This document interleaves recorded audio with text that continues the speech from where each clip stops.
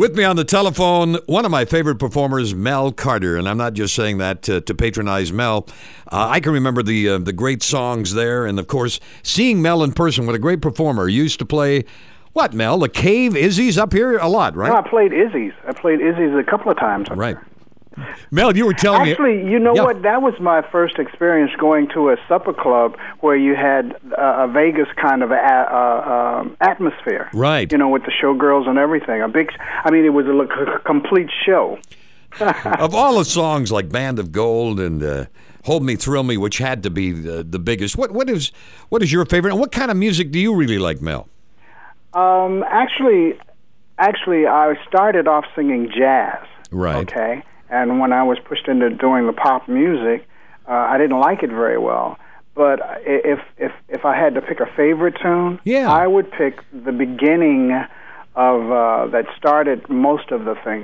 Certainly Hold Me, Thrill Me, Kiss Me, but When a Boy Falls in Love was a very, very, very dear song to me because it was one of the songs that Sam Cooke had written, and nobody else at the company on his label could do that song. And I got it because I was the only one who could do that amount of words to a phrase, and it was exactly like Sam. So I would have to pick that song because it kicked off. That was the first big national hit that I had. He was only 33 years old. I know, amazing what he had done.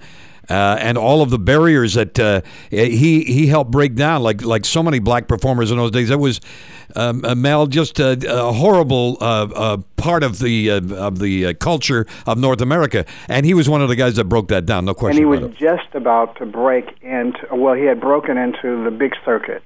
That's true. You come out of the Chitlin, what we call the Chitlin circuit, where you had to do those one-nighters all down south and everything like that. But he had just broken into the big circuit, and Sam was very, very much a big time entertainer, and certainly the music and the style and so many people after him, copied that run that he had. Oh yeah, for that, sure. That run. Hey, you've still got it, my boy. Hey, I'll tell you. Mel, you get around doing shows? You still do shows, I'm sure. Yes. Oh, yes. Great. What do you got coming up?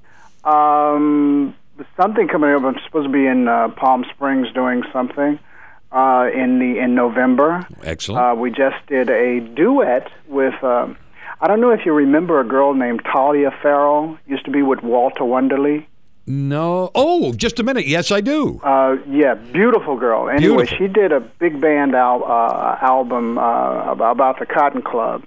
So I've been doing a lot of different things. Mel, it's been a pleasure talking to you, and God bless, and I just hope you continue, as vibrant as you are, and, carry on with the thing you love the most, which is your singing. And may I say to you that whatever, may God bless you in your retirement, I know that it won't be inactive. You got that right. Knowing you. But, have fun, man. Have fun. Have the greatest.